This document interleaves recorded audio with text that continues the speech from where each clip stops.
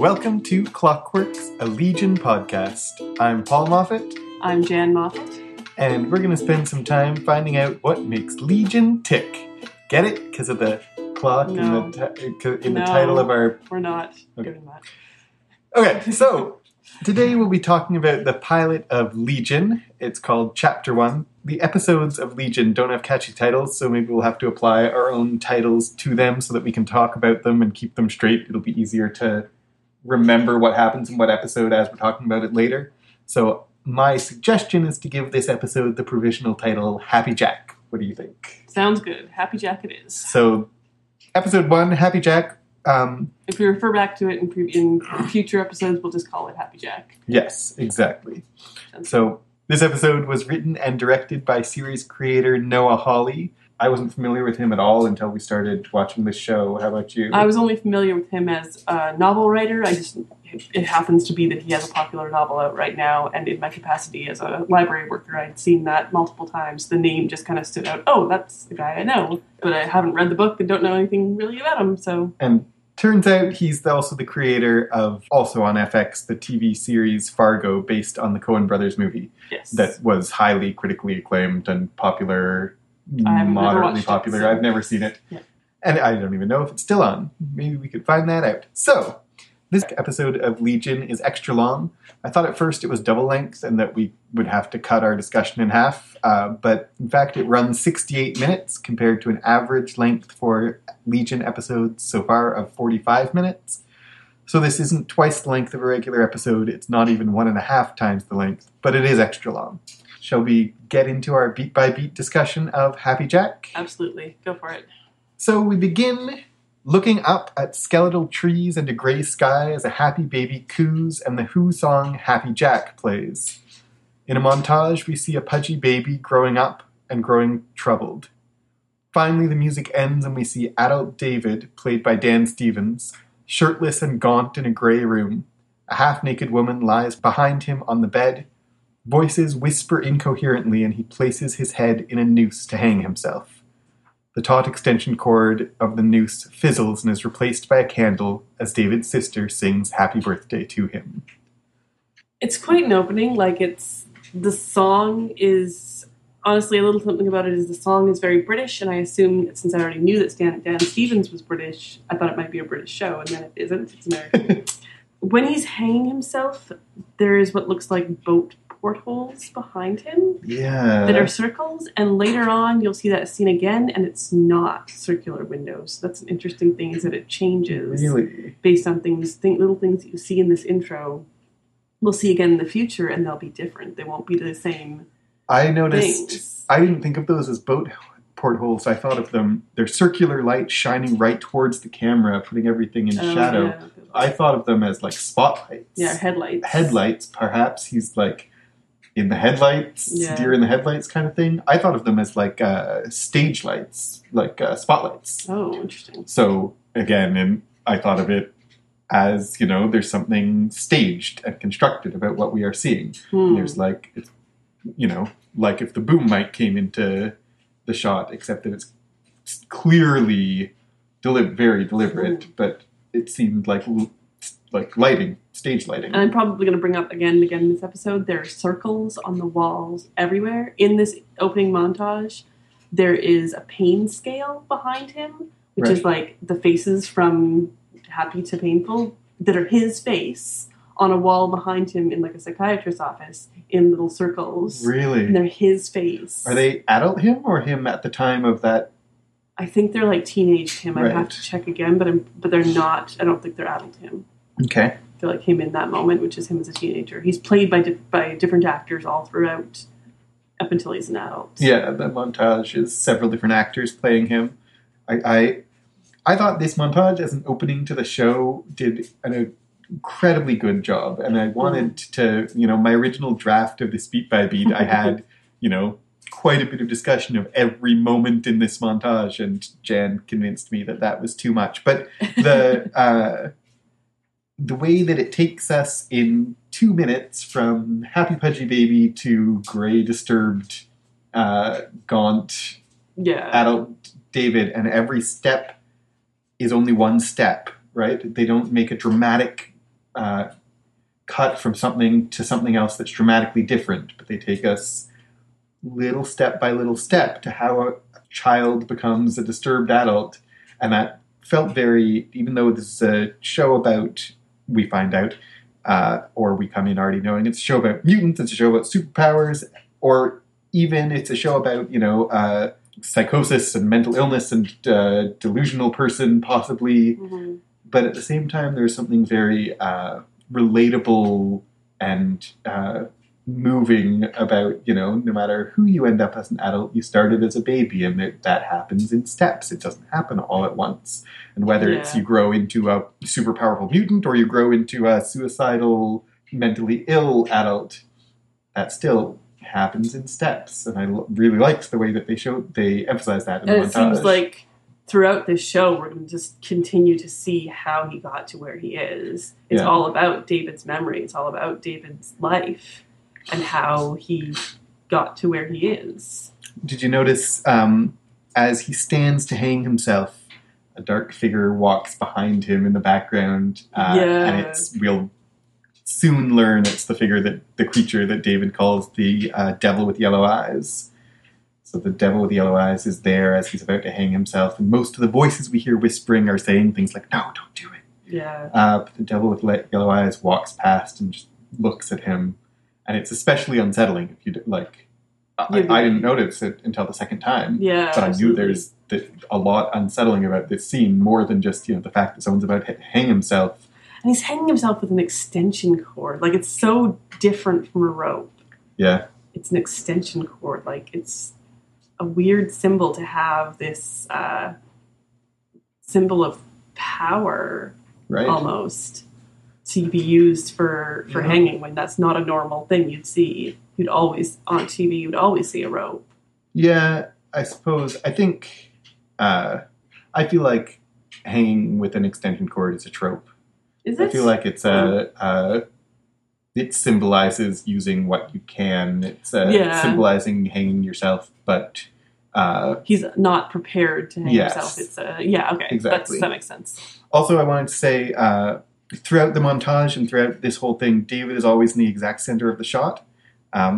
That's a handy way to make sure the audience recognizes that it's always the same person throughout the montage, but it's also, symbolically, this is all about him. Yeah. Right? He's in the center. Everything is happening around him and revolves around him. He's in his own head, and we're in his head, and we're focused on his head, and he's in the middle of everything. Mm-hmm. And everything else is chaos, it feels like, for him. And for us as the audience, we see that chaos, and we feel that chaos right off the bat. It's very frenetic pacing, this opening montage, and it feels a little like it's making you go crazy just watching it. Yeah. And that shows what he is like.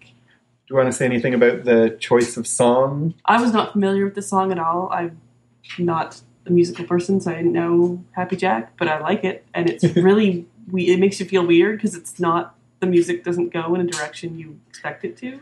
Yeah, I mean, I'm not the biggest Who fan I like The Who plenty, but I'm not familiar with The Who particularly, so I didn't know this song either, but I recognized it as The Who. Mm-hmm.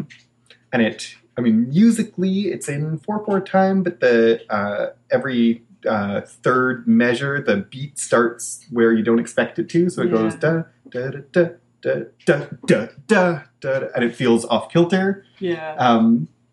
And then the lyrics are all about, the kids tried to hurt him, but they couldn't. Mm-hmm. And the lyrics are kind of cheerful and fairy tale, but at the same time, the fairy tale of that song is about someone who can't be hurt because he's disconnected from the world around him. And it feels to me like a statement of intent for the episode, if mm-hmm. not the series as a whole, that it's about the song and the episode are about, do you connect with the world and get hurt? Do you stay disconnected from the world and possibly not get hurt? Do you allow things to influence you? Are you in your own head? Are you connected to the people around you? Like, that's what the song's about. That's what the episode's about. Possibly that's what the show's about. Mm-hmm. We fade in on the sparkler on a cupcake as a woman, David's sister Amy, played by Katie Aselton, tries to celebrate his birthday with him. She says she'll speak to his doctor. He seems better to her. As he walks out of the interview room, he whispers to her, "Something new needs to happen soon." In the hospital, David and his friend Lenny, played by Aubrey Plaza, see a new patient, Sid, played by Rachel Keller. David tries to connect with her, offering her Twizzlers, but he accidentally bumps into her and she flees, muttering, "Too close." There's another disorienting montage, flashes of what we've seen before, what's yet to happen, as a voiceover asks again and again, "How does that make you feel?" David sleeps and the light shifts red. "How does that make you feel?" The voice asks if the devil with yellow eyes is here now, and David's bed begins to float. David awakes in fright, crashing back to earth and breaking his bed, and orderlies rush into his room to sedate him as he insists that needles and violence are not necessary. It's interesting, the very first part of what happens here with his sister and him. They're in this room that feels like a jail. Like I thought it was jail when it first came there. It's covered in the word welcome in different languages, which is odd. And behind her, there's this old man and old woman, and she says, like, "You're not still seeing people." And they're there, and they're kind of laughing, and like, it seems like they're not really there. That's one of the questions. Are they really there? Because they seem very impassive. They don't really react. She doesn't react to them. They're not there as guards. No. There are guards there, but they don't seem to be guards. And they don't they laugh when she says, "You're not seeing people that aren't there." And the two people in the corner laugh. Yeah. So I think it's obvious that they're not really there. They're not there. But they're not someone we see in the future from David's illusion. Like, you might almost think that they're his parents, except not. Right. And he also mentions in this part that it's just Thursday. It's the 260th Thursday since he's been here, and that is 5 years. If he's not exaggerating, it's been 5 years that he's been in the mental hospital. Yeah. And she brings him this cupcake that is very, kind of a sad little cupcake, and she can't even give it to him. Yeah. So that's even more. It feels like a jail. Like, I can't pass this to you because it's like a jail. Yeah. The cupcake, absolutely. It's a little sad symbol. It's all he gets for his birthday, and he doesn't get it. It's symbolic of, his sister's affection for him, which is small and paltry, and he can't even really access, and then she starts eating it herself. Yeah. Symbolically, the hospital is denying him affection, is denying him connection to the world outside. Yeah. Right? He literally can't take anything from the world outside. Yeah, absolutely. And I also agree. It was very jail-like in that first section. Mm. Do you have any theories about the welcome all over the wall? I don't. It's just an odd thing to have there, all this welcome. Like, it took me a while, I noticed the words, and then it took me a while to find, the English that it said welcome, and then I realized it said it in many languages, and there's a lot more not English than there is English. And by that, I don't just mean that there's, 10 languages and English is only one of them. I mean, bienvenue is there more than once. Oh, really? Other languages of welcome are there more than once, but the English word welcome I only found once. Yeah. So, I mean, there's just so much in the background of these episodes that you can't pick apart every single thing. It kind of means something, but it could just mean, welcome, but also unwelcome. Yeah. And this is part of what I was saying in the introduction in our teaser episode about the show being surreal, that there's details that the show draws your attention to, and do they mean something? Mm-hmm. Or are they just there, like the people in the corner? Why are they old? Why are they sitting on chairs? It feels all significant, but it could just be to make you uncomfortable. Yeah. And that is a significance itself. Mm-hmm. So in the hospital as well, we have this starting to realize what the aesthetic of the show is, which is it's 70s, sort of. His sister is dressed like it's the 60s, and they're all and all the patients in the mental hospital in Clockworks are wearing these orange jumpsuits, and with hair that is very styled like it's the 70s, but it becomes this retro future because there's elements of technology that are going to come up in this episode that don't line up with 70s. So Yeah, it's unclear certainly. exactly what time frame are we in. I don't know. Yeah. Is it just that people have technology beyond the years and it is literally the 70s? Or is it some kind of future that's incorporating the styles of the 70s? Yeah. I love the aesthetic of the show, frankly, too. but it also is disorienting and off-putting that you can't easily place it in time, and they deliberately, but they make it difficult to orient things in time. And even the 260th Thursday, right? That's a specific detail, but no one's going to, off the top of their head, know what that means in terms of how long. So they're giving us an amount of time that he's been there, but not an amount of time that we can easily interpret. Exactly. Right? You feel like it's a long time, and then when I thought about it, I'm like, wait, is that a long time? And then I had to look it up and calculate how long that was. I'm like, okay, yeah, that is a long time. Yeah, that is off-putting. It's something, the wrong time is interesting because we used to watch the show Gotham, and it took place in this weird, like, time that wasn't time. Did they use typewriters or computers, and like what actual time period was it? And it drove me crazy to the point of I didn't like it. Whereas this, the aesthetic and the interestingness of it, I like it so much that it doesn't matter what time it's in, and I can just ignore the fact that it's weird. But I do really, really notice it. It's something that I always notice in shows. I'm always trying to figure out where exactly in history this is. Right. But with this, since so much of it is strange, I can ignore that part. When he's flashing around, the orderly is pushing him around, and he's having these presumably delusional flashes. One of the flashes is of something that we're going to see in a future episode, and no spoilers into what this means and what the significance of it, but eventually we've seen the first 4 episodes as we're recording this, and we're not going to give plot spoilers, but we may give references to things that are going to show up, especially in the aesthetic. But one of the flashes is of the angriest boy in the world. Yeah. It's going to show up in a future episode, and is going to continue to be important in future episodes, but we haven't heard of him yet, and we don't know what that means, but it's... And there will be, the entire introduction will be referenced in future episodes, and that's kind of amazing how they're really constructing this show piece by piece. And it's like a house of cards almost. I think it'll come down in the end. Absolutely. Who knows exactly what's going to happen? I also want to draw attention in this, our first introduction to Clockworks, to some of the color scheme. The patients are dressed in colors, mostly orange. They're dressed in the orange jumpsuits, but they have colors underneath, like a bit of shirt showing underneath their... We keep saying jumpsuits. They're not jumpsuits. They're like sweatsuits. They're like leisure suits. Yes, that's right. Because jumpsuit is like a work uniform. Yeah, you're right.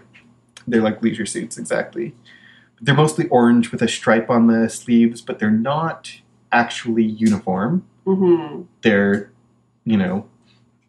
similar, but they're not all identical. Yeah. And the staff are dressed in black and white. Yeah. So the patients are dressed in colors, the staff are dressed in black and white. Both David and Sid wear shirts with big, thick stripes up the sleeves, which is not everyone does. That's not universal in all the tracksuits. Yeah. So is that a visual link between those two characters? They have this visual element in common. And then also Sid wears a black shirt or black top in her first appearance, and then she'll continue to. But the staff wear black. She has the orange jumpsuit, the orange tracksuit pants, the orange track pants. She's wearing black on top, like the staff do. Yeah, that's So interesting. I mean, the question I asked you the other day, and I still am thinking about, is Sid a plant? Does Sid come to the mental hospital to find David or to find other mutants, or does she not know that she's a mutant yet? Because she seems like she knows something. Which her first scene is very much she knows. There's also an element I just realized about if Sid wearing the outfit of the staff, she helps David more than any of the staff do. Right. She is, as if we think of that as, a symbol for David specifically, he sees her as someone to help him, and she does help him. Eventually, She helps him so much. Yeah. Yeah, that's a good point. I also want to notice something about the aesthetic of the hospital. It's very, clinical in a 70s kind of way, like, circles and round and... More circles on the wall. More circles on the wall. But one of the walls is completely covered in foliage. Right. Possibly fake, possibly real, possibly David's delusion, but it's and not then there's just... a guy who's hiding in it. Yeah, and there's a guy who's hiding in it, and every time we see it, that guy continues to be there hiding in it. And, it's not just there are some plants on the wall. It is a wall completely made of plant matter. Mm-hmm. I felt like it was just, so they could pretend that they were outside. Within the world? For the sake of the yeah. The patients, that they can get some kind of feeling as if they're outside without being allowed to have any outside. Yeah. So it's again this idea that it's the natural, the wall of nature really emphasizes how artificial their world is. Yeah. Instead of the opposite. Yeah. Yeah. The guy in the wall, I just don't know what's up with that yet. No. I feel like that might come again. I don't know. You feel like, okay, he's a mental patient who needs to be invisible. Maybe. That's what I assumed. And I assumed that he was David's delusion. That he wasn't really there. He might be as well, because going to the end of the episode, the devil with the yellow eyes is in foliage in a very similar way. Yes. And so that could be a connection there. And I just also want to draw attention in this section to the soundscape of the hospital. We start off with the Who, but then when we get to the hospital, it's very strings and trombones. Mm-hmm. And the Devil with Yellow Eyes has a jazz score, Yes. a discordant trombone jazz score. And every time the Devil with Yellow Eyes first appears in this section we're just talking about, but through the rest of the episode, every time he shows up, we get trombones and red lights. The lighting changes to red when the Devil with Yellow Eyes is around. The show tells us that he's the Devil with Yellow Eyes, but actually, I'm thinking of this now. If we watch it, can we tell that he has yellow eyes? Because it's usually a red filter when he shows up. No, it seems... No. Maybe I'll watch it again, but I felt like he really did have yellow eyes. Okay. I think he does. But, so, how does that make you feel? A new day, David and Lenny are at a group therapy session. David's talking about his delusions. I know what I am. He's had a bad history. Sid joins the group therapy. She suggests that David's problems are not in his head. David's not normal. Neither was Einstein or Picasso. Not being normal is what makes him him. David asks if she will be his girlfriend, and she agrees as long as he doesn't try to touch her. Another montage of Sid and David's growing relationship as the Rolling Stones' She Comes in Colors plays. Sid stares out the window, imagining herself outside the hospital, and the light changes from blue to red. This part is really sweet. The part where they're holding a strap instead of holding hands, that part is very sweet. Lenny seems like she's got some jealousy. Yeah. When we first see them all in group together, and she says, when he asks her to be his girlfriend, there's a look that Lenny gets that feels like jealousy. But also, I watched this, when I very first watched this episode, I was like, Lenny must be in his head. Because she keeps expressing his feelings. She keeps monologuing behind him, like this little, devil on his shoulder, angel on his shoulder, whatever. Yeah, in the previous scene, when Sid first appears, David is just staring at her, but Lenny's the one who's like, oh, hold the phone. Who's that? Yeah. What's going on? Who's she? And then here again, Lenny says out loud what it seems I like this girl. She's got moxie. Yeah. David just is kind of staring at her, not saying much, but it seems like, Lenny is articulating. And Aubrey Plaza is knocking it out of the park. She's so good in this role. She is. Yeah. One of the things that gets said now I can't remember what scene it's in, is he mentions what I did to Dr. Poole. That's the scene, That's the scene. And we don't know yet at all what that is. And as of 4 episodes in, we kind of know. But that's definitely just a throwaway line that will be really significant in the future. I don't know if I want to say any more about that, but Dr. Poole will be a character. Dr. Poole's going to come up again.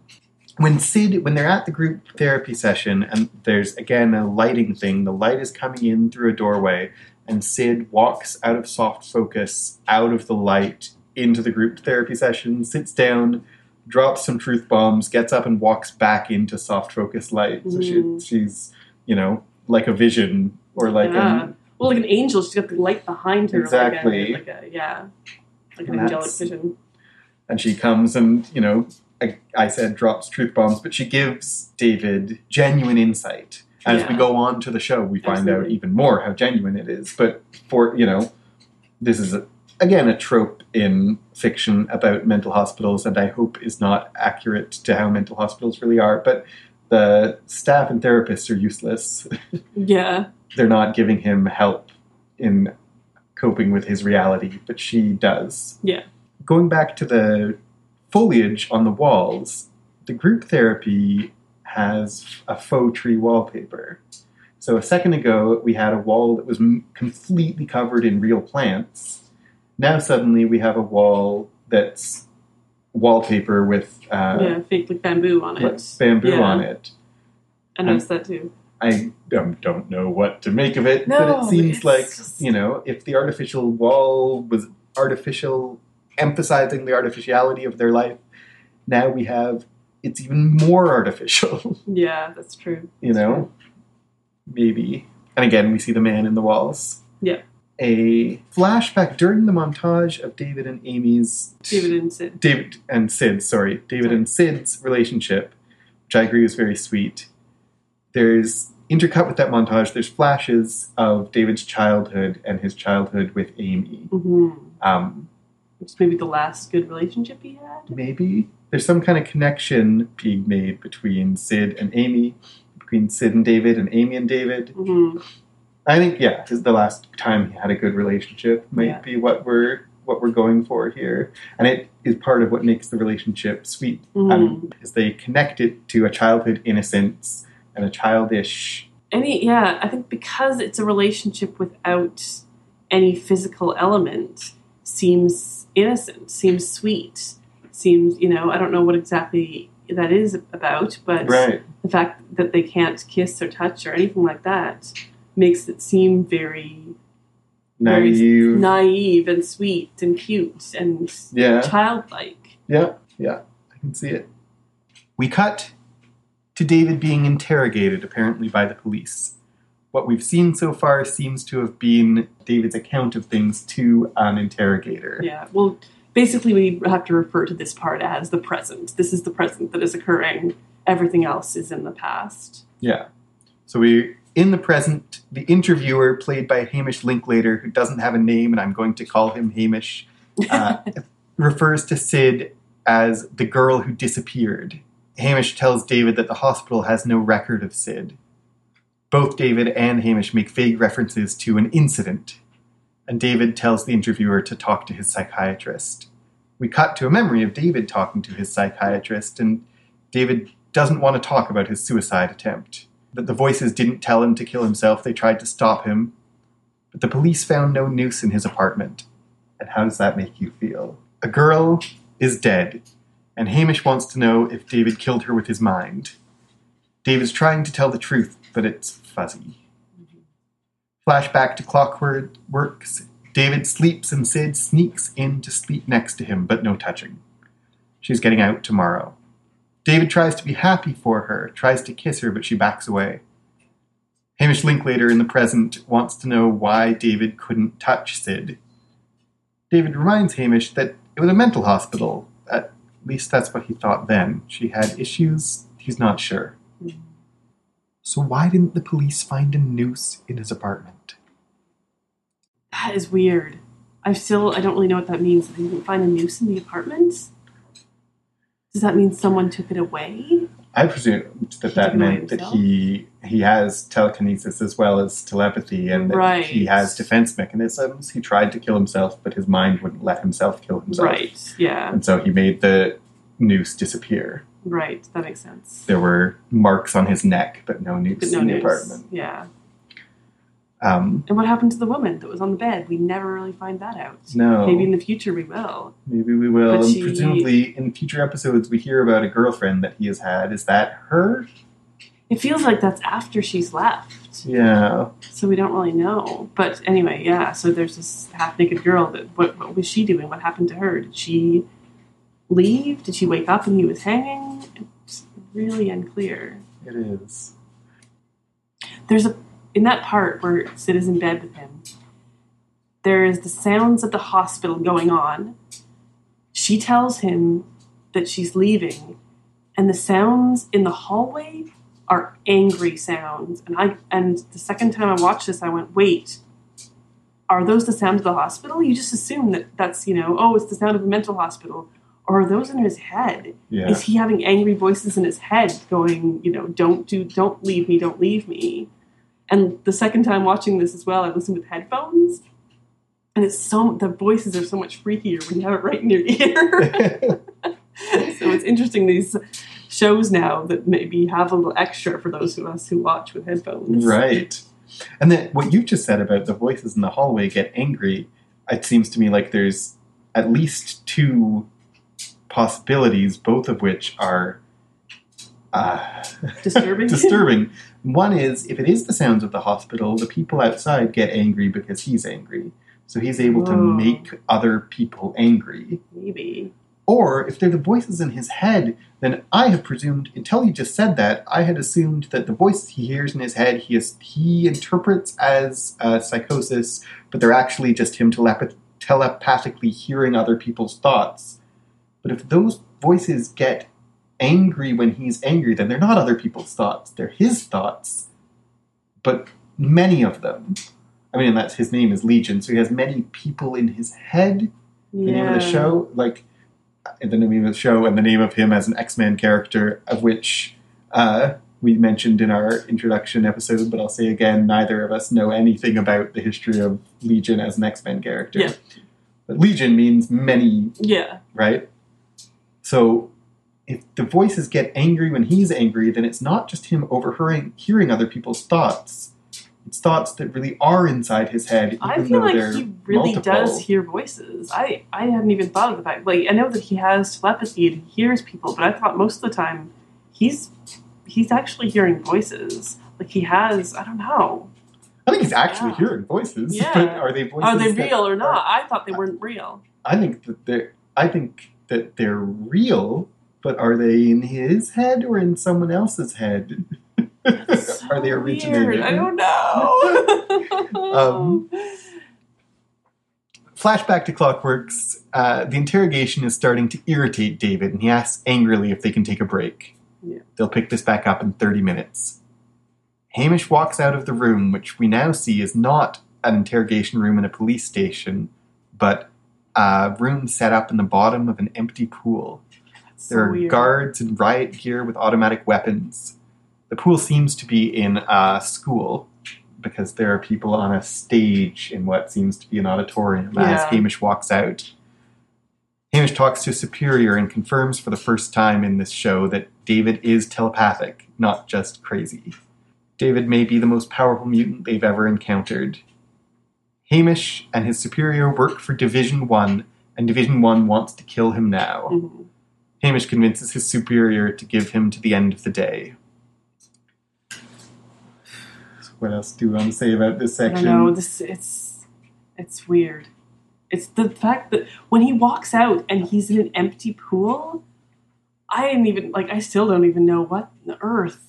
Why? And we find out, I mean, again, to jump forward to the end of the episode, we find out he's in a room that's in the bottom of an empty pool that's in a building that seems to be a school, but the school itself is in the middle of the wilderness. Like, it's in the middle of the wilderness is where they are. They're not in the middle of a city. No. And it's all about, I think, Making him as they're contained as possible. afraid. They're so afraid of him. Yeah. Right? and that all the guards in riot gear with automatic weapons are like, they're all there for him. Yeah, there's no one else there. Everyone in this building is there monitoring and trying to control and contain him. Yeah. And they are not very confident about their ability to do so. I want to... Rightly so. Yeah, rightly so. I want to point out some of the aesthetics here, too. The interviewer, Hamish, is dressed all in brown, brownish red. Mm-hmm. His suit, shirt, tie, he's monochrome. Mm-hmm. David, in the interview, is dressed all in gray.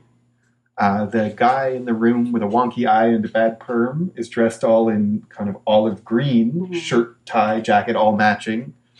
The Division 1 superior is dressed all in like light gray also. Like a different gray from David, a more tan kind of gray. But he's also all in one color. Mm. That feels very military to me. But they're wearing suits. I know, but like the when he comes out to talk to the in all the riot gear, that felt very military to me. Right. But he felt like when I initially watched this, call him the interviewer, call him Hamish, whatever, I thought he was a doctor. I thought he was like a court-appointed psychologist talking to him about something. And he says he's not a psychiatrist. When David says, this is a delusion, he says, well, I'm not a psychiatrist. Right. I'm just trying to find out what happened. Yeah. I assumed that he was a detective. Yeah, that's what it seems like. A cop, like. Right? Yeah. Except that he doesn't exactly act like a cop either. And so and that's supposed to be... one, yeah, that's supposed to be off-putting. There may be an in-world reason for why these people are all dressed all in one color, but I think it's more likely that there's a show aesthetic of there is something uniform about them. There's something in the same way that the staff in the hospital are black and white. They see things in black and white, maybe. The Division 1 people are all each in one color. They don't allow... They aren't ready for, they aren't happy with, they aren't able to cope with difference, right? Yeah. And so if you wanted to have people who can't handle difference, you dress them all in single colors. But the people who come in with the machine to monitor him are wearing gray with these pink tubes. Yeah, what is up with hats that? And pink belts. What? Why? I don't know. We're jumping around. Also, this... Sorry, yeah. No, I know. I'm saying the show at this point is jumping around in time a lot. Yeah.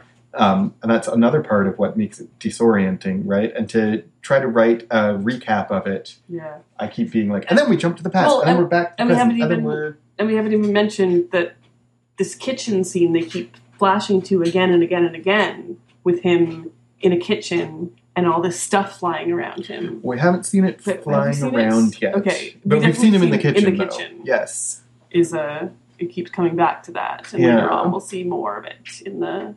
This show is surreal.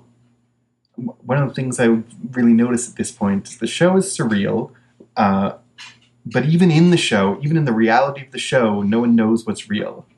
Right? Right. David doesn't know what's real because he believes himself to be mentally ill, but also because there really is a conspiracy, right? Yeah. Does he know that he's in the bottom of a pool, not in a police station? I don't think so. No, he has bare feet, and he feels the tiles with his feet at one point. Right. So it feels like at that point, he knows something. He knows, this is not what it seems. Yeah. And that's kind of when he gets upset. It is. Yeah. Also, point out that the table that the interview is happening on is red. And really reflective.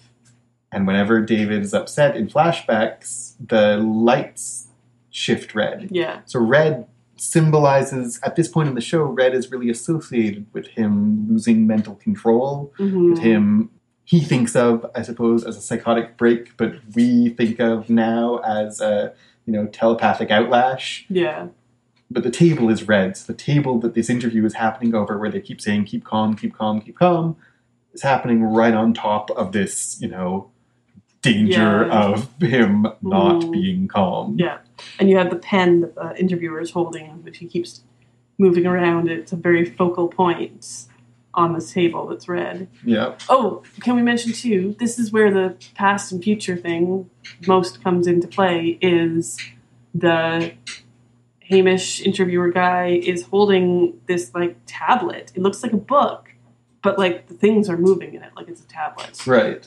And then they go upstairs and the cameras, they have several cameras on David and they're being projected on like canvas. Right. On this weird, like, they're not TVs. No. They're like these canvas sheets. And is that mutant things or is that weird military technology? I don't know. In terms of the costuming being 70s, like coming back to the Hamish all in his brown suit and the Eye all in his green suit, those don't look particularly 70s. No, you're right, they don't. In fact, I didn't think of this really till now, but they don't stand out because they look modern. Like, you would wear a tie, shirt, jacket, all being the same color is not trendy now, but it's a pretty contemporary aesthetic. That's true. That's not a 70s suit. No, not at all. And the cut of the suit, I mean, I'm not a fashion person, but the cut of the suit does not say 70s. Yeah. Of any of their suits. Yeah. The Eye, the green suit, green the color of it is 70s. Feels very 70s. And he's just so with the fro. Yeah. The white guy fro. It seems very 70s. What's up with when they decide to take a break, the Eye stares at David and David says, can I be alone for a second? And he leaves a dog on the table. He's carving a dog. He's been carving a dog throughout, and now he leaves it on the table. Well, and upstairs with the military guys or whatever, there's something in a cage that's barking. Right. Something scary with, like, red light, and we never see that. And I'm like, does this guy power have, like, dog? He's carving the dog, and he's making the dog upstairs. What is his power? I just don't, like... I don't know. I mean, don't even, like, at this point, I don't know what We're 4 episodes in, and no spoilers, but we have not had answers about this Eye guy yet. It's really... I want to know more about him, and he's obviously going to be a thing in the show. Flashback to David just ending a fight with his girlfriend the day before his suicide attempt. The things in the kitchen move apparently on their own, flying around David in a cyclone of dishes and pots and pans. The lights flash red and we see the devil with yellow eyes. In the present, Hamish comes in with machinery they want to connect to David's head, and David realizes that everyone is afraid of him. Hamish calms David down as we flash back to the incident. Ping pong at Clockworks as Sid gets ready to leave. David isn't there to say goodbye, and it's probably better that way. And then David comes running in and suddenly kisses Sid as we hear a voiceover in her voice. David, no! She doesn't speak, but we hear the voiceover. Mm-hmm. We flash to a field full of televisions. David, calm down. Sid and David both collapse. David starts screaming as Kissinger takes Sid away. We start to realize that David and Sid have switched bodies. We flash back to the interrogation. David tries to explain the body swap to Hamish. Hamish's pen starts moving on its own. David knows it sounds crazy, but Hamish just wants to be sure he's got everything right. Number one thing, I did not know that person, I did not recognize the person taking her out as the doctor. Yeah, he's the doctor from the group therapy. Doctor. That answers one simple question. Yeah. That's good. That's good to know. The music, when David says, "You're afraid of me," he's in the interrogation room. He says he realizes you're afraid of me. All of a sudden, the music is like a music box. It's like this childlike, tinkling music box music. And I don't know what is up with that. Like, he's reverting to childhood. He's thinking about, like, I don't know, but it was disconcerting, this, like, sudden change in the music like that. Right. I think I was going to draw attention again to some of the colors that are going on in this scene, especially Sid's dressed all in black with a red scarf around her neck. So again, the black connected to the staff, and again, the red. And she gets the coat that's also red. Is it red or is it orange? I think it's red. Do you think it's red? Okay. It's red. It's an orangey red. Yeah. The red is associated with, like, David having a mental break, but it's also really Sid's color. Yeah. She wears a red scarf. She wears a red coat. Mm-hmm. She's going to keep wearing a red coat. Yeah. And the scarf. Always the scarf. It's like a warning. Go away. Yeah. Don't touch me. Warning sign. Like she wears a stop sign. Yeah. Actually. Good. You know? Good point.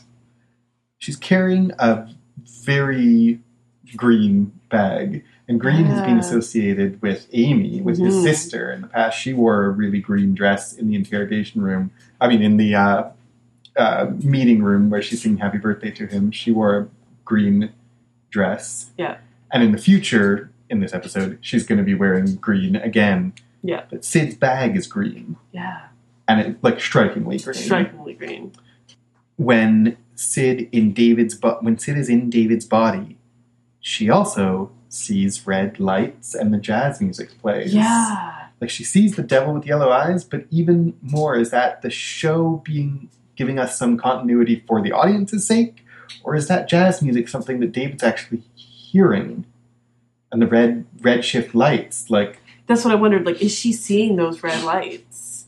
I mean, and later on, the doctor goes into that room and it's all glowing red. Like it feels like maybe it's the warning lights for lockdown for the hospital. Right. So maybe the red lights in the hospital are literally there. Some of the time, anyway. Yeah.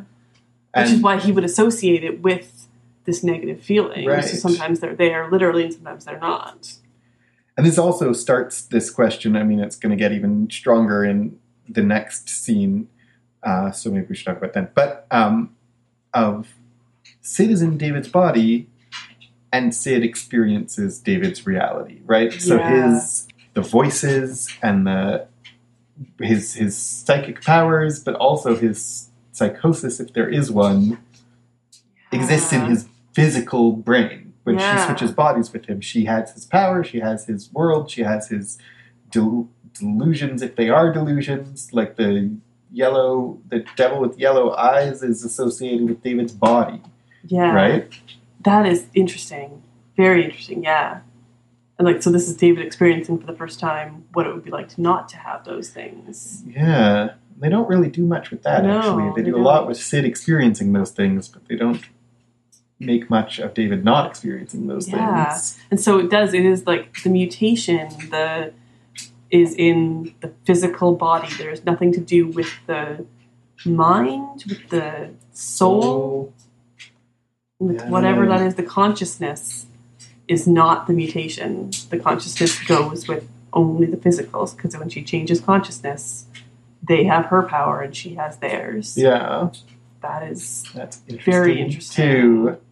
I was going to draw attention to the fact that Kissinger, when he's taking Sid out of the hospital, is dressed himself, all in black.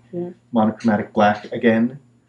And then after they kiss, and we know, looking back on it, that they've switched brains, but at the moment we don't know what's happening. We just know something is happening. They're upside down. Yeah, the camera turns upside down because they're topsy-turvy. They're both... It's like the upside down in Stranger Things. It is. Not really.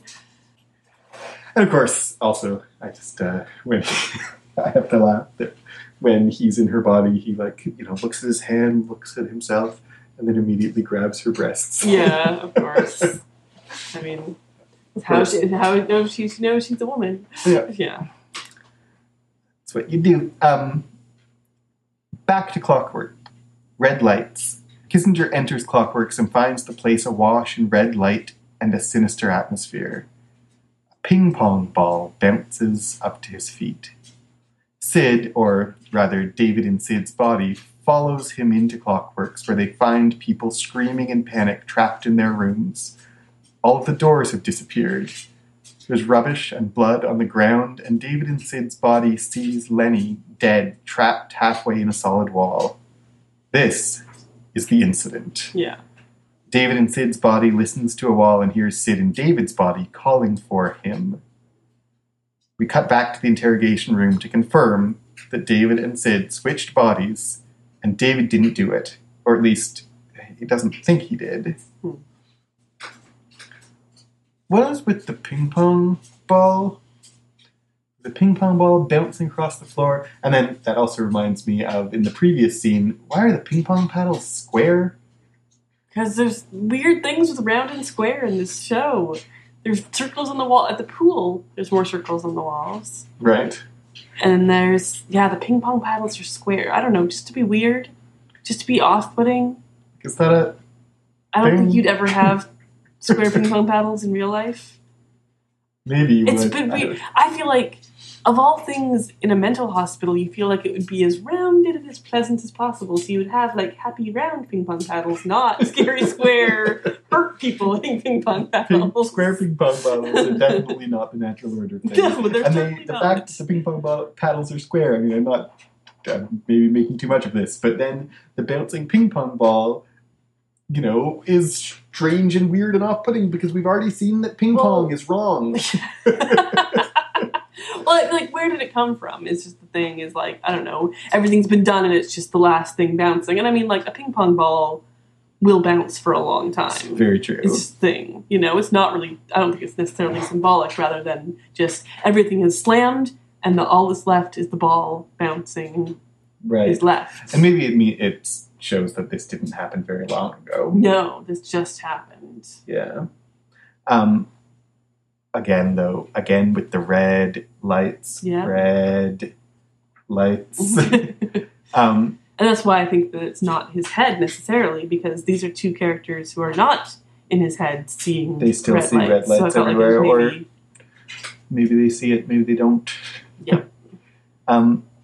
Did you need Hamish in the interrogation room really spells this out? You have switched bodies. Did we need that? Are we following that by this point? I feel like maybe I needed it. There's a lot of confusing elements in the show, and to actually spell it out, I think that was a wise choice in the writing to say that. Did you feel like it wasn't? I felt, at the time, the first time I watched it, I didn't think it was too much. Mm-hmm. But since we know that Hamish knows about mutants, he's spelling it out for the audience, or is he just is it really the point here that he's gaslighting David? He's like, Are you telling me that you switched bodies with her? When he knows that that's possible. Yeah. Right? Yeah, I think he's gaslighting David, or just messing with David. The significance of Sid taking all the doors away. Right. When she's in David's body, her first act, she can't control him. And so what she does is herself, which is shuts everyone out. That's all Sid wants, is to be on this island. She said that earlier in the episode, is that her ideal dream is to be alone on an island with a palm tree. And as soon as she has the opportunity to make that happen, she does. She shuts everyone in their rooms and makes the doors disappear so they can't get to her at all. No one can touch her. Right. Yeah, absolutely. And she kills Lenny accidentally or because she was a threat. That is completely unclear, and that's an interesting thing to talk about. How was she a threat? To her relationship with David? Lenny's good friends with David. Yeah. Is she a threat in that way? I don't know. Lenny can touch him. But Lenny is Maybe. very non-sexual. Like, there's no chemistry at all. There's no, I don't think Lenny's non-sexual. I think Lenny's lesbian. Yeah. Oh, yeah. She does say that, doesn't She doesn't have a sexual attraction to David. Yes. Lenny and David's relationship is non-sexual, certainly. Yeah. Kissinger hurries David in Sid's body out of the hospital, ignoring David's insistence that he is not Sid. A car pulls up and two mysterious strangers step out, followed by someone David now recognizes as Hamish the interrogator. Hamish denies it, and David grows more and more agitated, until the mysterious man with a clouded eye and a perm slams David's head against the table, and Hamish's pen flies across the room and impales Hamish in the cheek. Oh, pen in the face. It's so gross. I don't like it at all. The Division 1 supervisor orders them to use the gas, and David flips the red table over, sending all the people in the room flying and impaling shards of the table into the walls. They use the gas, and David collapses. And it's all slow motion. Yeah, the time flipping, slows as he flips it. Is he experiencing it in slow motion? This is the other thing I wondered about these times when he is losing control and everything is flying around him. Is he experiencing that as slowly as we are? Because it almost feels like sometimes he is. Is it part of his power that he is control? Like, this is again how much of what we experience in this show is style of the show, and how much is, is this a show that feels surreal but is actually in realism? Mm-hmm. It's actually showing us what is happening in the world. David has mental powers that allow him to control the speed of time, and he slows time down. And they're not showing us this in slow motion, they're showing us that in real time, but he just flips the table very slowly. Yes. Exactly. That's what I feel like is happening, but maybe not. What's with all the holes in the ground? Like at this point, as David collapses, he collapses with his face on the ground, and we dig down into a hole down in the ground. Back in the hospital, when the bed was floating, and the voice asks if the yellow devil with yellow eyes is in the room, we dig down into like a hole in the wall. What's up with that? I don't know. It's like birth. Yeah. That's what I felt like when I saw it both times. It felt, especially the first time in the wall, felt like a birth canal. Right. And maybe this is a rebirth of him. I'm not sure. Maybe. Definitely the moment in the interrogation room feels more... It seems easier to read that as a rebirth than his nightmare in the hospital. Yeah, that's true. But... yeah, there's something... I mean... It's so jumping around in time that it's unclear as to what goes when, though. Right. Very true. And the idea that there's something underneath it all, like there's something beneath all of this. Yeah. Right? There's a lot of tunnels, there's a lot of water. Yeah. And holes and things like that. And so it's a lot of, like... something beneath the surface. There's something beneath the surface. There's something about... I think it's birth. That's my interpretation, is that it's about a rebirth, and this whole episode is about a brand new thing is about to happen to David. Is this a moment where David realizes he has mutant powers? Like, as he flips the table, he seems defiant and satisfied in himself, and it seems like a real power moment for him, in a personal character way, not just in like using powers in a superhero kind of way. But then the next time we see him, he's back to not believing that he has real power. He's done this before. Like, this isn't the first time he's caused this kind of chaos. The kitchen scene is him causing all sorts of things flying around. He knows that he can do it, but he thinks that he's dreaming it. I don't know. He thinks he's delusional. Thinks he's delusional. It's unclear. We flash back to David as Sid in a coffee shop outside, interspersed with other flashbacks of David as a child, and a voiceover of David's mother, "David, my boy." Suddenly David's himself again. Flash to Halloween. David, carrying Sid's green suitcase, stands at the door with two kids in prisoner costumes. Mm-hmm. It's Amy's house. He needs a place to stay, and she welcomes him in. Amy and her husband Ben feed David waffles and then give him a bed in the basement for the night. Amy's awkward but hugs him and tells him that it will all be good. David turns on a lamp that he remembers from his childhood, and suddenly Lenny appears. She's dead, and David killed her, but she's not mad. She warns David that they are coming for David, and they're going to kill him. David lashes out telekinetically and smashes the lamp. That night, David dreams of dancing in Clockworks with Sid. The part with his sister, he comes home on Halloween, and he's there, and he's escaped from the mental hospital. He's not supposed to be out. Right. And he stands at her doorway, and there's these two kids dressed as basically escaped prisoners. Yeah. It's like... And then one of them... And he's the third one. He's the third escaped prisoner. And one of them turns to him and says, "What are you supposed to be?" And it's like, it's obviously a kid asking about costumes, but it's also, a thesis statement for the series. Yeah. What are you supposed to be? Yeah. Right. And then we have Amy in her bright green again.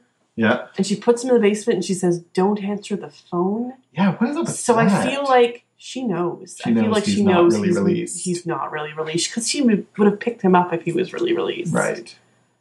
And there's these really obvious gardening tools as she comes down the stairs and he sits down. And later on, she'll gather those up. And I noticed that right away. the first time I watched this episode, I was like, oh my goodness, those are going to stab someone. I was really scared. And then, like, she noticed that too. She was on the same wavelength as me. I actually really love it when she comes back down and is like, tries to subtly take all the sharp things off the wall. Yeah. But when we have David and Sid's body and then back to David and David's body, does Sid's powers make people physically teleport when they switch back? Yeah. Oh, yeah. That's what they do, because that's exactly what happens. Is he turns back into her. His mind doesn't flip back to where his body is. His body appears where his mind is. Yeah. Like, and his clothes. And his clothes. Yeah. Wow. It's a weird physical. That is weird. Yeah. And like how that physically works, super unclear. Yeah. But it's a cool power. Yeah, I don't know how you would use that and how they're going to use that in terms of like to fight crime or whatever. But yeah, she ends up switches minds with someone and then eventually bodies. Yeah. That is bizarre. Yep, absolutely. Also, when he falls asleep and he has a dream of them dancing in Clockworks, I'm reading it as that's a dream. Yes. What is up with that? I don't know. What I noticed about that part, and we're jumping ahead a little bit because I want to talk about Lenny, but that part, it's a French song, but they're dancing Bollywood. Yeah. And like, it's like, it should be a Bollywood song, but it's this weird French song. What is it? You know French? It's called Pauvre Lola. The words, I mean, I didn't look up and find out the whole words, but the beginning and what is repeated often is, one way of translating it is, you have to stretch without stretching. Or you could say you have to know how to expand without spilling yourself. It's delicate. Ooh. You have to know how to expand without spilling yourself. It's delicate. Poor Lola. Huh. And that seems appropriate to both of them. Yeah, frankly. Absolutely. Yeah. I mean, it's kind of a cool scene. I like the dance. I'm a musical person, and so like there's a little musical montage, but this episode runs long and it doesn't feel like it fits. I'm not really sure the dance sequence. I said in our intro episode that some parts of this show remind me of a Wes Anderson. Yeah. That's a moment that seems very Wes Anderson to me. Yeah, like they suddenly have this surreal dance sequence that's all choreographed, and it's a dream sequence, but basically I think it is a dream sequence. Yeah. But what do you want to say about Lenny? I just want to go back to like, he turns on the lamp and it's a star lamp. It's it's all these constellations, which will be significant in the future. Lenny shows up, and so like now Lenny lives in his head. Yeah, like she's there on a tricycle. What? And talks to him about Sid, about being in someone else's body. She talks in a very male way about like, wasn't it fun to feel titties and blah blah. Well, she's female. Why would she think like? Yeah, that was a little bit odd. Like she talks in a very there's a androgynous male way. There's a external to the actual logic of the show. There's a reason that we can say Lenny was originally imagined as like a 30-year-old man, and then they cast Aubrey Plaza, and she insisted that they not change any of the dialogue just because they changed the casting. Yeah. But knowing that doesn't necessarily change anything in terms of like, what is this person? Well, and then she irritates him. She's like, oh, they're coming for you, they're coming for you, they're coming for you. And he goes a little crazy, and he telepathically throws the lamp, which smashes.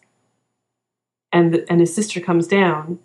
And there's this like mirror or this reflective surface in the floor, and Lenny is in that reflective surface the entire time. Him and his sister are talking to each other. And so she's there still. So is she not really dead? And she's also a mutant? does she live in his head and is now his head friend now? Was she always in his head? And the way that she gets, I mean, when she appears on the tricycle in the basement, she's recognizably the same character, but she's not acting the same as she was in the mental hospital. Like she seems much more. What she was before was like she was giving a monologue to his internal monologue, like saying out loud what he's thinking in some kind of way. Yeah. She had this same, verbal diarrhea, doesn't ever stop talking, says things that, the same aspect. In the basement, she's way more antagonistic to him, directly confronting him. She doesn't seem as clearly to be saying what we would otherwise assume he's thinking, even though now's the time when maybe she really is an aspect of himself. That when she wasn't an aspect of him, she was more reflecting an aspect of him. Yeah. And now that she isn't. And she's styled differently, right? Oh, yeah. Let's look at that. Her hair is totally different. All wild and crazy in the mental... crazy. Her hair is wild and unkempt in the mental institution, and when she appears in the basement, it's all slicked back and controlled. Yeah. And her hair... And she's wearing a completely different outfit. She's wearing a completely different outfit. Yeah. Yeah, so is she an aspect of his mind? Is she a third... Like, is she something that's neither the original Lenny nor David? Is she Lenny's consciousness attached itself to David? Is she a ghost? Is she... I don't know. And I don't know what, if any, connection this person that we see in the basement actually has to the person we saw dead impaled on a wall. Yeah, absolutely. Are those... Because she had to be real in that aspect because she died, she was in the wall, other people outside of David refer to her, and Sid sees her. Yeah. And that is the incident, is a girl. A girl is dead, and so Lenny is that girl who is dead. Right. But that's all the reality that we know. Probably. And if all the flashbacks are presumably told by David to Hamish the interrogator, we know he's not a reliable narrator at this point. So that what he's telling Hamish about what has happened in the past, like the fact that in his story of his experience other people noticed Lenny, actually doesn't necessarily mean that other people noticed Lenny. Yeah, you know absolutely. what I mean? But I don't think you have had... I think you, after watching this first episode the first time, you wondered whether Lenny really existed in the mental hospital, and now you've come to the conclusion that she did. Yes, because of the interrogator saying she and it was in the wall. There is a girl, there is someone named Lenny who was in a wall. I never doubted that Lenny in the mental hospital really existed as a person separate from David, but I do have serious, I have no idea really whether the person who is appearing to David in the basement has any connection at all to that person who lived in the mental hospital. Yeah. That night, David dreams of dancing in clockworks with Sid. He wakes up in the present strapped to a chair in a pool with power cables. Hamish is tired of screwing around. He wants answers, but David thinks he's delusional. He went looking for Sid but couldn't find her. We flash back to him on a payphone, learning that the hospital has no record of Sid. The mysterious strangers from the car outside the mental hospital show up and David runs away. They pursue him. As David walks away from them, he sees Sid's face on the back of a man's head. She's not really there, she's only in his memory. She's been projected into his memory. She will tell him everything soon, but now she tells him to slide into the water. The people who have him are not cops. Yeah. Which we already pretty much had guessed that this was, I mean, we hear Division 1, it's something weird. We know that they're not cops. I mean, we don't necessarily know that they're... I suppose we don't necessarily know that they're malevolent, except that they want to kill him. Yes, so I guess exactly. We do know that they're malevolent. I think in this section, the fact that, we know that Hamish has been gaslighting David because he claims not to believe that David can move things with his mind, even though he knows that David can. So when Hamish says, the girl who disappeared, we have no record of her, I had presumed that he was lying. But then David calls and the hospital also says they have no record of her. So is the hospital is the hospital part of Division 1? Is Division 1 lying to the hospital? What has happened to the records of Sid? I think the people who took her away, the people who we're about to find out about, the main characters, are expunged her record somehow. Right. I think that's what that happened. Because it seems like in the future, Division 1 is controlling that hospital. Right. And so they've taken Sid out and taken her records away. Right. Is my theory. When they're walking along in the memory and Sid's face appears on the back of the guy's head, it really made me think of Voldemort.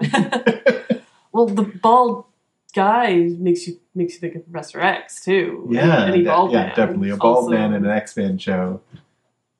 There's no way he's that's not by accident, but I don't know if we'll ever meet Professor X in this show. No, and I know that I've seen interviews that have said that neither Patrick Stewart nor James McAvoy will ever appear on the show, and Noah Hawley thinks that maybe Professor X will appear at some point. So it seems like for this season or for the immediate plans, there's no immediate plans to have Professor X appear. Yeah, and I'd rather... Yeah, agreed. I like the show as it is, being fairly X-Men light. Yeah.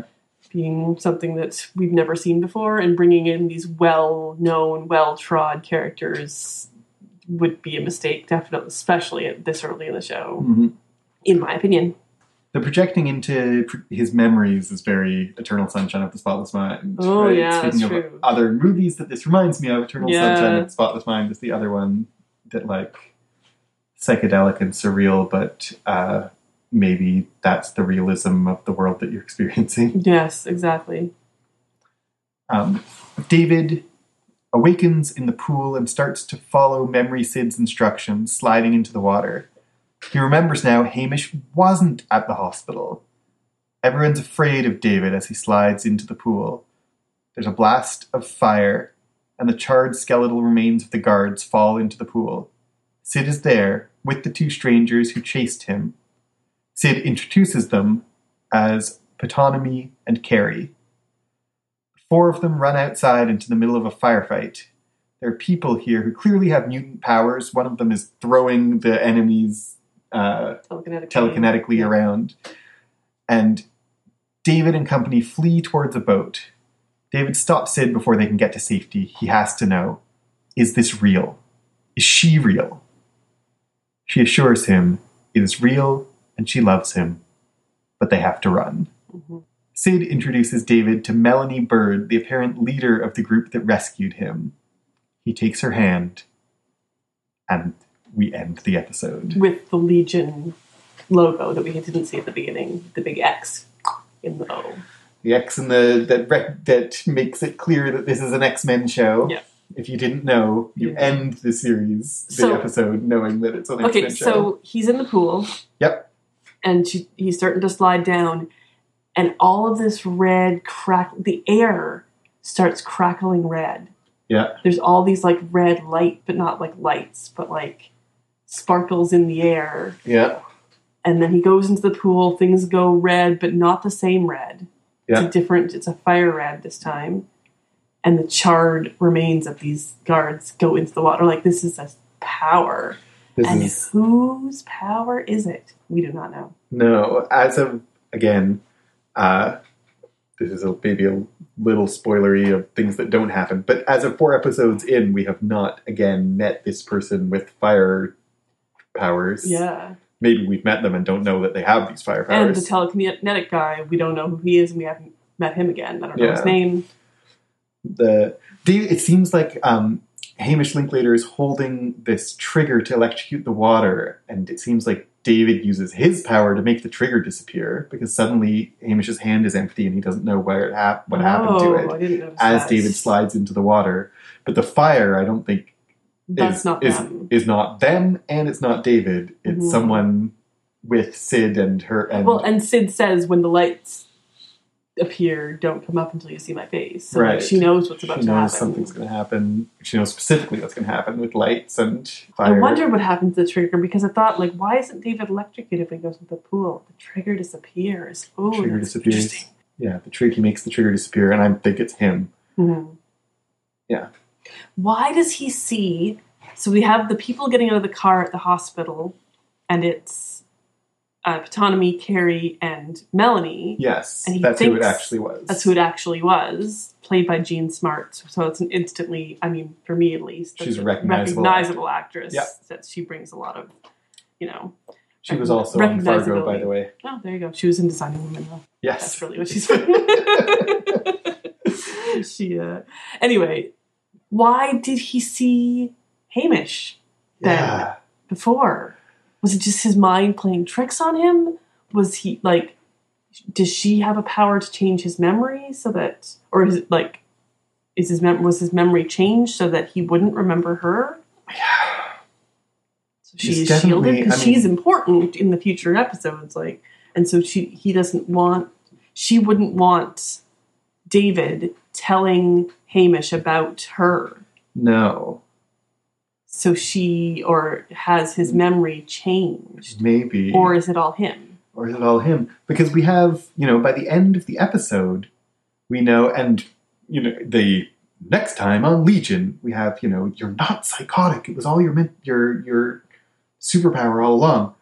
But I don't think it's as simple as that. No, right? Definitely not. Whether it's caused by brain chemicals, as the psychiatrist wants to tell him, or whether it's caused by trauma, or whether it's caused by what, like David has mental health issues as well as having mental superpowers. Yeah. So his memory he can't trust his own memory, and maybe it's because something external to him is messing with it. Maybe it's because his own mind is messing with itself. Maybe he's doing it deliberately, but when you mess with your own memory deliberately, you can't remember doing it, obviously. I don't know. As the show ends, you referenced this earlier, as he reaches for Melanie's hand and takes it, in the background among what's now real foliage, the devil with yellow eyes is there, hidden among the scene you were referencing earlier, where there's always a man hidden in the walls of Clockworks. Now the devil with yellow eyes is hidden there. He's there. David looks back and sees him. So he's there before David sees him. David looks back, sees him there, ignores him, takes Melanie's hand, and he's gone. And looks back to see him gone. And so he's there before David looks to find him there. Which, does that mean that he's external to him, but he still disappears? He still disappears. And when he disappears, when David takes Melanie's hand, is Melanie somehow able to banish him? We haven't, again, no spoilers, but we don't know much, even 4 episodes in, about exactly what Melanie's deal is. Yeah, what are her powers? Does she have powers? She hangs out with people with mutant powers, but so far we have not seen her exhibiting any, or at least we haven't obviously seen her exhibiting any. But is that maybe something about her? The scene where they're escaping from the pool and the school or whatever it is super video gamey. Yes. It's so, like, it felt like something they're in a video game, and, like, the guy, the telekinetic guy is, like, the main character. He's just, like, banishing everyone and getting everyone to safety. Like, this is his quest right now. So it's like, you see this side guy who doesn't even have a name. This is his quest, is to do this. It's to rescue... to rescue this. And rescue the hostages. And earlier in the episode, when they go in to the hospital and all the doors are sealed, or all the doors are missing, the music there really reminded me of Portal. Yeah, agreed. And it was very like video gamey Portal music. And it's funny. So parts of it are, I noticed the Portal music at that time, but I didn't say it out loud and to myself until now to realize that, like, You go to to an institution where there aren't doors where there should be, so you play portal music. Right. She can portal through. Like if only she had a portal gun. That's a good point. I don't know if that's intentional at all, but, No, but it just happened to remind me of Portal. yeah, me too.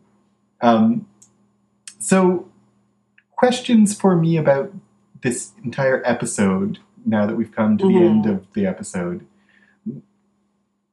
Major one, I mean, we've touched on this a few times throughout, but what is real, and particularly what I'm wondering about is the devil with yellow eyes real? And when I say real in this context, I mean, is he external to David? Yeah. Is he an aspect of David's psyche, or is he something that isn't David that's attacking David somehow?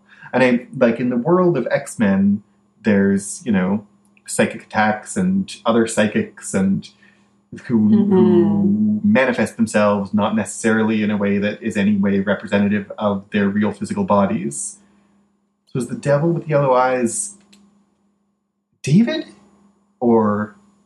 My theory is that he is the manifestation of David's mental illness. That he has both mutant powers and mental illness. And the devil with yellow eyes is the mental illness portion, and he sees him when he is being at his most mentally ill. Because he has powers, that mental illness manifests itself like physically and can have physical, or can have, can have unpredictable effects outside of David's own mind. I think my theory may change as we go and get into different episodes, but as of right now, as of this episode, that's my theory. Right. What about you? Yeah, I think something similar. I think as of this episode that the devil with yellow eyes is an aspect of David. And frankly, when we started recording this episode, my thought wasn't quite where it is when we've ended this, because the thought of the angry voices in the hallway in the hospital has got me thinking again that maybe one of David's mental powers, rather than mental illness, is that there are multiple psychic entities that are all him and exist in his head. Multiple personalities, but as a psychic phenomenon rather than a mental illness. Okay. My theory is that the devil with yellow eyes is an aspect of David, but a psychic superpower version of multiple personalities. And that David has many voices in his head that are all aspects of him, and as an aspect of his superpowers also have power and psychic ability that can influence him. So I think the devil with yellow eyes isn't external to David right now, and that might change as we go forward. David is an unreliable narrator, and we definitely know that. If we didn't know that in any other way, we know that because he thinks that Hamish is in the car and then Hamish isn't in the car, right? So what else of the story that we've seen through his eyes is true? How much of the story that we've seen so far is told by him? Right? So much of it is told by him, because up to the point when we see him with Hamish in the investigation room, has he just been telling that whole story? And if so, can we believe it? Yeah. And even when we're not in a flashback mode, like even when we don't presume that he's telling the story to someone, as a aspect of how this show is produced, how deep into his POV are we? Like, even when it's in the present, we're very in his POV. Yeah, and we can't trust what he sees. We know that from the very start. We know that from the Happy Jack introduction. Right. That he is central. He's the central focus of that montage at the beginning. And we are in his POV point of view, for anyone who doesn't know what POV means. Yeah. We're in his POV from the get-go, and that makes this whole story, all the surreal and weird aspects to it are a part of his mental state. Yeah. I mean, that's one of the things I've read some reviews that some reviewers who have not liked the unreliable narrator aspect of this show, and I personally love it. Yeah, I'm a fan of unreliable narrators when they're done well. When they're done well. When you can is. trust the author, when it's not just unreliable because the author doesn't know what's going on either. Yes. And I don't get that sense from this show at all. Yeah. I feel like they have a plan. I want them to have a plan. If they end up not having a plan, we're going to be angry. Yeah. But I feel like they really have a plan. They're controlling every aspect of this and especially show. Watching it again, even only 4 episodes in, but watching this first episode after having seen all 4 and seeing how many of his flashes are things that carry far more importance even 4 episodes later. Yeah, absolutely. That made me, that reassured me that this is all purposeful. Yeah, that we're going somewhere. And I definitely had the impression that it was purposeful, but just a reassurance of that. We've been burned, is the trouble. We've been burned with shows that don't know where they're going, and then that just makes you mad, and I really want this show not to burn me. Yes. And the only way I think it'll burn me at this point is if it gets canceled for its time. Other big question for me at the end of this episode is about Sid, and we touched on this when we first introduced Sid with her black top associating her with the staff. Mm-hmm. Do we trust her? That is, you mentioned when she first introduced her that maybe she's a plant, and by the end of the episode we know like she's associated with Melanie Bird's team of mutants. Was she sent in by them in the first place? What is the timeline on this? Was she... We just don't know how long it's been since she came out of the hospital. Or even since she came into the hospital. Or since she came into the hospital. Yeah, that's deliberately kind of fuzzy. And if she's been out of the hospital for like a year, half a year, several months, there's the possibility that she has been in training with Melanie Bird and these mutants for that time. That does make sense, but it also feels like she goes into that hospital knowing something. Yeah. She knows that she's not there because she has a mental illness, and what put her there in the first place. Maybe we'll know eventually, but we don't know in this episode. Yeah. And she knows that she's not there because of mental illness, and she seems to know that David's not there because of mental illness. Like, of all the people there... Does she talk to everyone like that, or does she just recognize, like, him as not having a mental illness? And it's the fact that she's wearing black and is therefore associated with the staff a sign to us that she's, handling him. Mm-hmm. That she's...